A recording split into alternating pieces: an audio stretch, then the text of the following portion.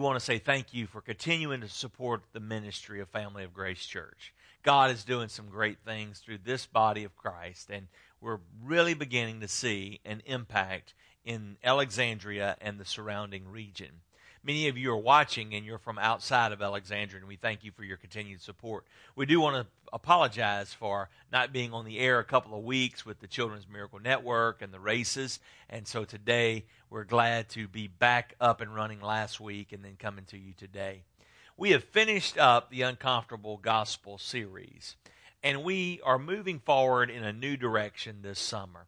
This summer, we normally would preach through a book of the Bible, and it's easy for people to stay connected as they're traveling and all of those things. But based on where we are as a nation, we are finding that our family and people watching online and television are responding with questions, and they're wanting to know answers to many difficult things.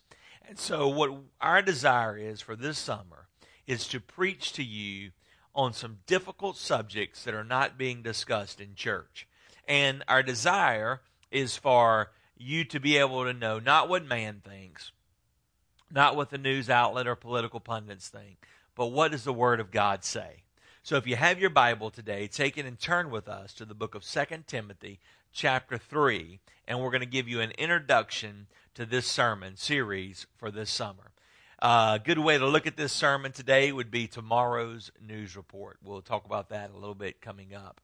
As we go through this sermon series this summer, there are 3 questions that we want you to constantly think about as we deal with difficult subjects such as homosexuality, transgender, politics, race, suicide, other issues. As we go through these hard subjects to deal with this summer, there are 3 questions we want you to keep asking yourself.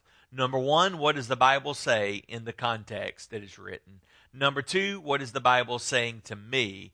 And then number 3, what does God want me to do about it? So if you have your Bible in 2 Timothy chapter 3, we're going to look at this. I would encourage you to read the whole text. For the sake of time, we're going to give you a snippet of it this morning. But I believe this message will really encourage you and really give you some instruction and some things to think about. I hope this message will really and truly bless your heart. And that from your childhood you have learned, you have known the sacred scriptures, which are able to instruct you for salvation through faith in Jesus Christ. Hey, Timothy, don't forget this. All scripture is inspired by God, and it's profitable for teaching, for rebuking, for correcting, for training in righteousness, so that the man of God may be complete, equipped for every good work. Now, we've gone through this passage of Scripture and we've looked at this, and I wanted to do this for a reason, because we want to look at an anchor verse for what we're looking at all summer. There's a couple of verses in here that serve as that anchor verse. The first one is that they have a form of godliness, but they deny the power thereof. A form, a structure. They look like they have godliness, but they have no power. Today, I believe one of the greatest tragedies that faces our country is not our politics, but it is the church without power. The church without power. Because the church is not living according to the gospel of Jesus Christ and what the Bible says. The church is living according to the theory of man and not the absolute authority of the Word of God. The one thing that the world hates today, no matter what country you travel to, is absolute authority. They cast off absolute authority. They cast off the respect that comes with that authority. He says the problem is not that you do not have a farm, that you do not have a place to worship. The problem, young Timothy, is not that people aren't going to church. The problem is not that they're not part of the New Testament church. The problem is that they are modeling the church after the statute of man and not according to the premise of God. Amen. Now, when we look at this, we move forward, but the main anchor verse is this. For all Scripture is inspired by God and is profitable for teaching, for rebuking, for correcting, for training, for the righteousness of God, so that the man of God may be complete and equipped in every good work. God does not want us to exist as a half-hearted believer. He does not want us to exist without the authority, without being complete, without having everything that we need. Don't you know it's so easy to do a job if you are equipped with the right tool? Amen? Think about just mowing your lawn. I mean, you can mow your lawn with a riding mower, which is very easy. You can mow your lawn with a push mower, and it's a little bit harder. You can mow your lawn with a push mower without an engine. That's a lot harder. You can mow your lawn with a weed eater. That's even harder. Or you can mow your lawn with a sling blade. That's even a lot harder. And I'm afraid that we are going about this thing completely wrong because we are approaching it. We are approaching a world that is overcome with the power of darkness, with the authority of the devil, and we are so lukewarm. We are such pacifists in the Word of God that we are not equipped. We are not ready. We are not walking in the anointing. We are not walking in the authority of the Word of God, but we are walking in the theory of man. Amen. The theory of man cannot overcome the power of darkness. Does it seem like darkness is prevailing? Does it seem like darkness is winning? Does it seem like we're on the losing team? It's because we are walking without the power. We have a powerful tool. We have a powerful tool, but we have chosen something without power. We have chosen, just think about the mowing your lawn illustration. When you're sitting on a lawnmower, you are following the power of that machine. You are riding the power of that machine.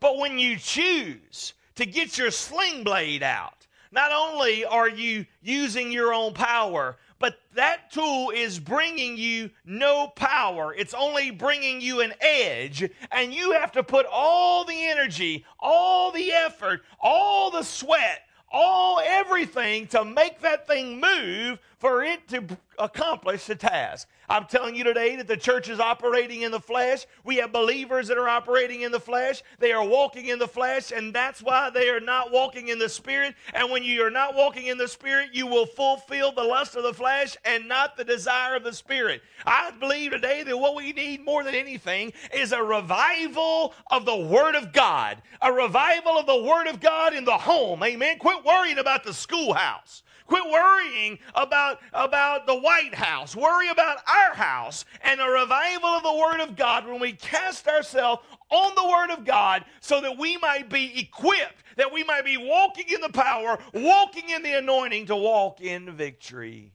A revival of the Word of God in your personal life. You can't lead somebody where you're not willing to go yourself. When we think about this, there's four things I want to show you today about this passage of Scripture. When we look at this passage of Scripture, all Scripture is given by inspiration. It's inspired by God. When you think about that, that's one of our first essentials.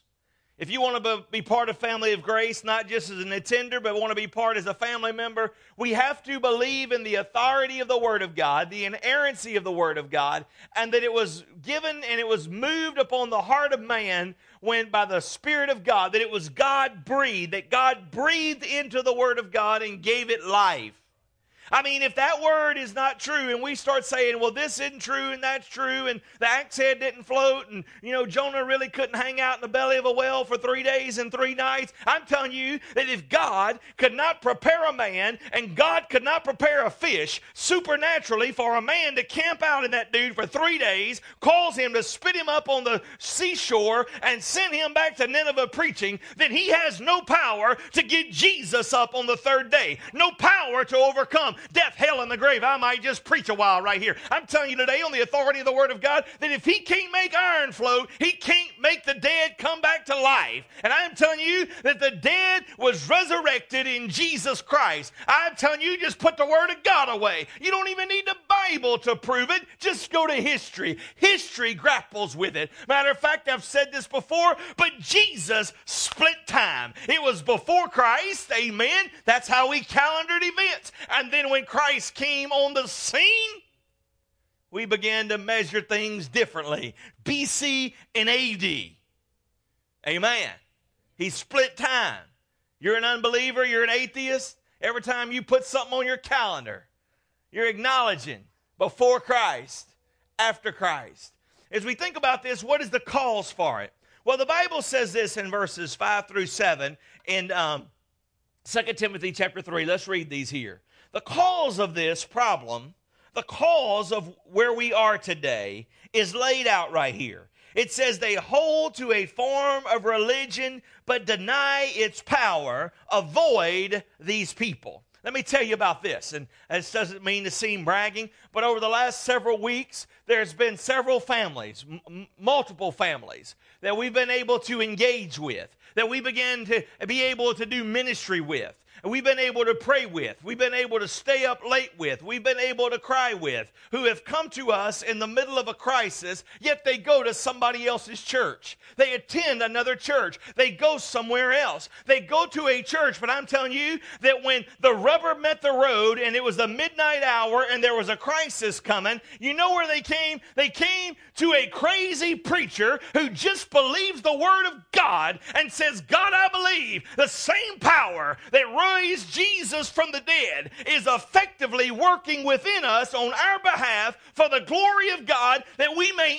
impact the kingdom of heaven by decreasing the expansion of the kingdom of darkness. Are you with me today, church? Are you hearing what I'm saying and not what I'm not saying this morning? I am saying that you must cast yourself on the mercy of the Word of God. We've got to quit Mickey Mousing around. The form of godliness will not work when you've been diagnosed with cancer. The form of godliness will not work for the families that their children are struggling with heroin. The form of godliness will not work. It will not work when a spouse walks out the door. The form of godliness will not work when you're going into bankruptcy. The form of godliness will not work when you're losing your job. I'm telling you, you need something with some resolve in it. Are you hearing me today, church? You need something with some unction in it. You need something with some anointing on it that will give you the power, will give you the strength, and will give you the victory.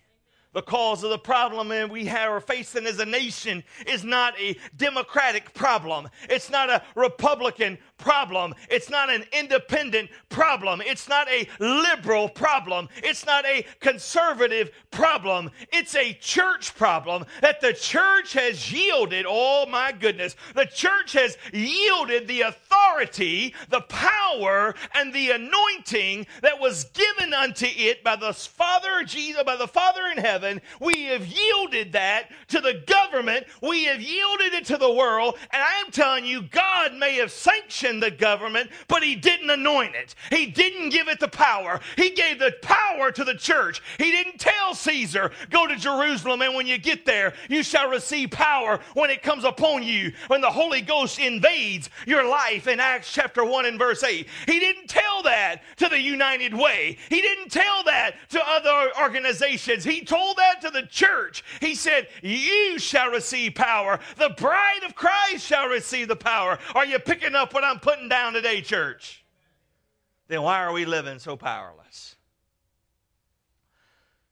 The last couple of months, you may have read an article in the newspaper this week. 12 families have lost a child due to heroin overdose. 12 families.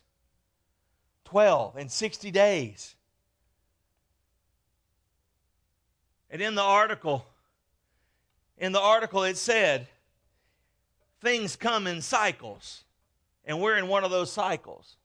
I'm telling you today, church, we're not in a cycle. We're in a full-out epidemic. We're in a full-out epidemic. And the government doesn't have the answer. The church has the answer, but they're asleep at the wheel. They're thinking, oh my goodness, the world is looking to us. And we don't have the answer because we have yielded the authority of the Word of God. We have lowered the authority of the Word of God to a theory of man and not His authority. The cause. You have a form of godliness. You reject, you refuse its power. From such people, turn away. The cause is overwhelming.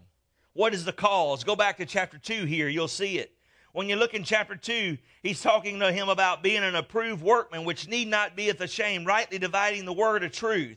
When you go down just a little bit further, he says, but avoid irrelevant, empty speech, because it only produces a greater measure of godlessness. Think about that. We got so many people wanting to debate the Word of God today. What's true, what's not.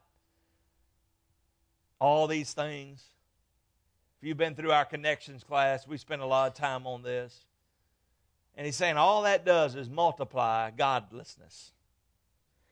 And he says, and their word will spread. The King James here uses canker. It will spread like canker. You say, man, I don't know what canker is. Boy, you don't want to get that on you. It'll be something that won't come off. Even grandma's lye soap won't clean it off. What is canker? If you look that up in the Greek, it literally means gangrene. It means a disease by which any part of the body suffering from inflammation becomes so corrupt that unless a remedy be sensibly applied, the evil will continually spread and attack other parts, and at last it will eat away at the bone itself. You know what's wrong, church? We have doubted the Word of God so long that the church has developed canker, a gangrene that is set up in the church. Well, this won't fill up the collection plate. And it has eaten away at the bone. And it has dissolved the bone. And you know what the first bone that went away was? The one called the backbone. Preachers don't have backbone anymore. Deacons don't have backbones. Elders don't have backbones. Laity doesn't have backbone anymore. And that's the cause. The cause of where we are. The cause of this chaos. The cause of all these things is that we are being devoured by a form of godliness. And it's just a form. It's just a form. One of our pastors pointed this out in our sermon preparation. It says, we have been vaccinated from the truth. And when you think about vaccination, it's a dead strand of the virus. They literally take a small strand of the virus and put it in you to vaccinate you from it. And we have been vaccinated from the truth. We have vaccinated ourselves with a dead strand of the gospel. And we don't believe it. If we really believed it, guys, if we really believed it, Pastor Brandon, our youth pastor, wouldn't have had to be on the bus this morning. Week in, week out. Getting here early, driving the bus to go pick up kids, pick up adults. If we really believe the Word of God, we'd have been on a bus this morning, going through the city, blowing the horn, saying, get on this bus! Get on this bus! Jesus is coming! Jesus is coming! This world's going down! But you know what I'm talking about. Maybe not shouting that out through the streets, but that's what would have been jumping up on the inside of you.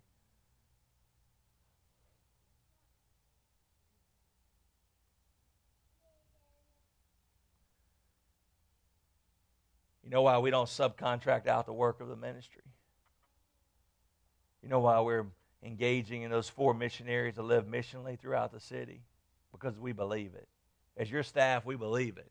We believe we have the answer. We believe Jesus is the answer. We believe in the authority of the world, in the Word of God. We believe in the authority of the Word of God to change the world. 12 families that children have overdosed with heroin within the last several months. They don't need help. They need a miracle. They need the power and presence of a holy God to move in their heart and life. Only Jesus can get you through that. The cause. The second thing is the condition. I'm not going to spend a whole lot of time on the conditions. It's listed there. 19 things he lists. Now, if we preached on all those, we'd be here till Christmas. But every one of them he listed. Those things that he lists is only a symptom. What are they a symptom of? That we have no more bone in our spiritual body because the gangrene has devoured it. It has eaten away at the bone. And we have found ourselves straining with these things. We're straining to sanctify disobedience to parents. We're straining to sanctify to be irreconcilable. Can I put that where you can understand it? To be unforgiving. We're straining to sanctify unforgiveness. We're straining to sanctify ungodliness. We're straining to sanctify recklessness. We're straining to sanctify brutalness. We're straining to sanctify blasphemy. We're straining to sanctify an unholy life. We're straining to sanctify it. We're straining to reduce the Word of God down to the premise of man. We're straining at it. The symptom, the condition. Verses 3, 1 through 4 lays it out. It's laid out very clearly in Revelation chapter 2, verse 6. Jesus writes to the angels, the leaders of the church, in 7 churches in the book of Revelation. But he points out to 2 of them. He says, you have this one thing, that you hate the deeds of the Nicolaitans. And when you look at that word Nico, it means to conquer. In the Greek, it means to conquer. And when you look at the word Lation, it means laity. It says, here's what you have going for you. You hate this. You hate the doctrine of them. You hate the doctrine of them because they're trying to conquer the laity. The Nicolaitans are trying to conquer the laity. Conquer the laity. Then you go down to another church that he addresses in verse 15, and he says, you are holding to the doctrine of the Nicolaitans. You've been conquered. You know why we're in a mess? Because the church has been conquered. Don't shout me down when I'm telling the truth now. The church has been conquered. We're preaching off of best-selling books. We're preaching without the Word of God. You've got preachers that stand and preach a whole sermon, and they only read a text because they know they're supposed to have a text, but they never come back to the text because the text doesn't apply to what they're saying. They just needed a jumping off point so they wouldn't get fired. We're in a situation where we're finding movies, and that's our series. We're preaching on movies, and we're trying to take what the world is giving us. You know, we're trying to spin it. And in the process of spinning it, we've had a spell cast over us. And the laity has been conquered. The laity has been conquered. The laity has been conquered. You know, the only preachers getting fired anymore are those that are preaching the Word of God. The ones that are preaching the truth, preaching the uncomfortable gospel, the ones who are standing up saying, this is the inspired Word of God. I'm going to preach it, I'm going to preach it, I'm going to preach it. Oh, wait, that dude's got to go. I remember whenever I first started pastoring, we was in a battle over the inerrancy of the Word of God. I remember I was a young pastor, and I was like, I can't believe we're actually talking about this. And I remembered I spoke to somebody called me that I knew, and they called me they said, why do you want to be a fundamentalist? And so I'm pretty simple-minded. And they said, you know, like I just got, it was like I just got cussed. Like I felt like I was cussed. And so I went and looked up the definition of a fundamentalist. And it's basically one who holds to the principal teachings. And I thought, dang, I guess they cussed me right. I was listening to a sermon a couple of weeks ago by Leonard Ravenhill on the power of prayer. The message I did not know when beginning to listen to it was right after the election of Ronald Reagan, right after the moral majority. And he says, I believe the greatest tragedy facing our country today is the moral majority without conviction. The moral majority. He said the greatest tragedy facing our nation is dead fundamentalism. Dead fundamentalism. Dead fundamentalism. You know what that is? It's where somebody says, I believe this book. I believe the authority of the Word of God. I believe this. I believe this. I believe this. But it doesn't translate in their life. It's one thing to believe it, but you don't believe it unless you're living it. I'm telling you today, people say we need to pray for those the Christians in Muslim nations who are being persecuted and executed, and their heads are being cut off for their faith. And you know what? We do need to pray for them, but you know what we need to pray for more than that? For us, that are under the doctrine of the Nicolaitans, that have been lulled to sleep and a spell cast over the laity, that we are settled for a watered-down Word of God. Let me tell you something about those guys. They believe this book. They believe every bit of it. That's why they're cutting their heads off. Because they won't give up. They won't back down. They won't let up. But we won't even get out of the bed of fornication. Dang, this is a hard message. What does the Bible say?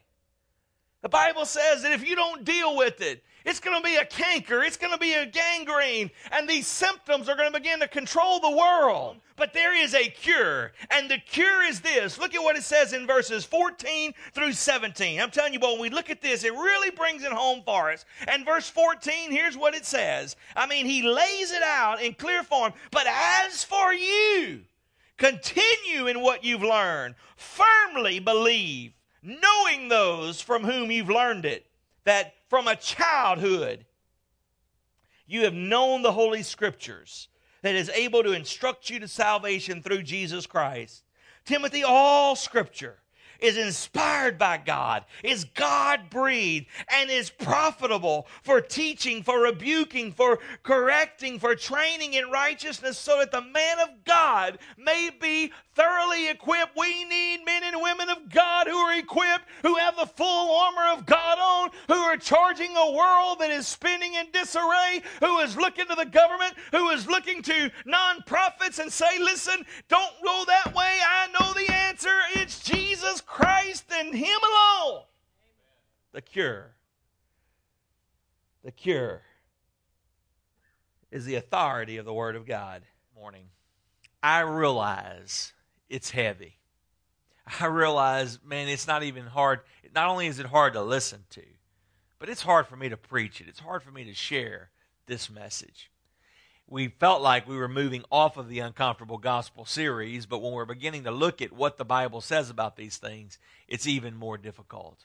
And so as we've gone through this sermon today, as the Holy Spirit has spoken to your heart, I ask you to have courage to obey what He's speaking to you.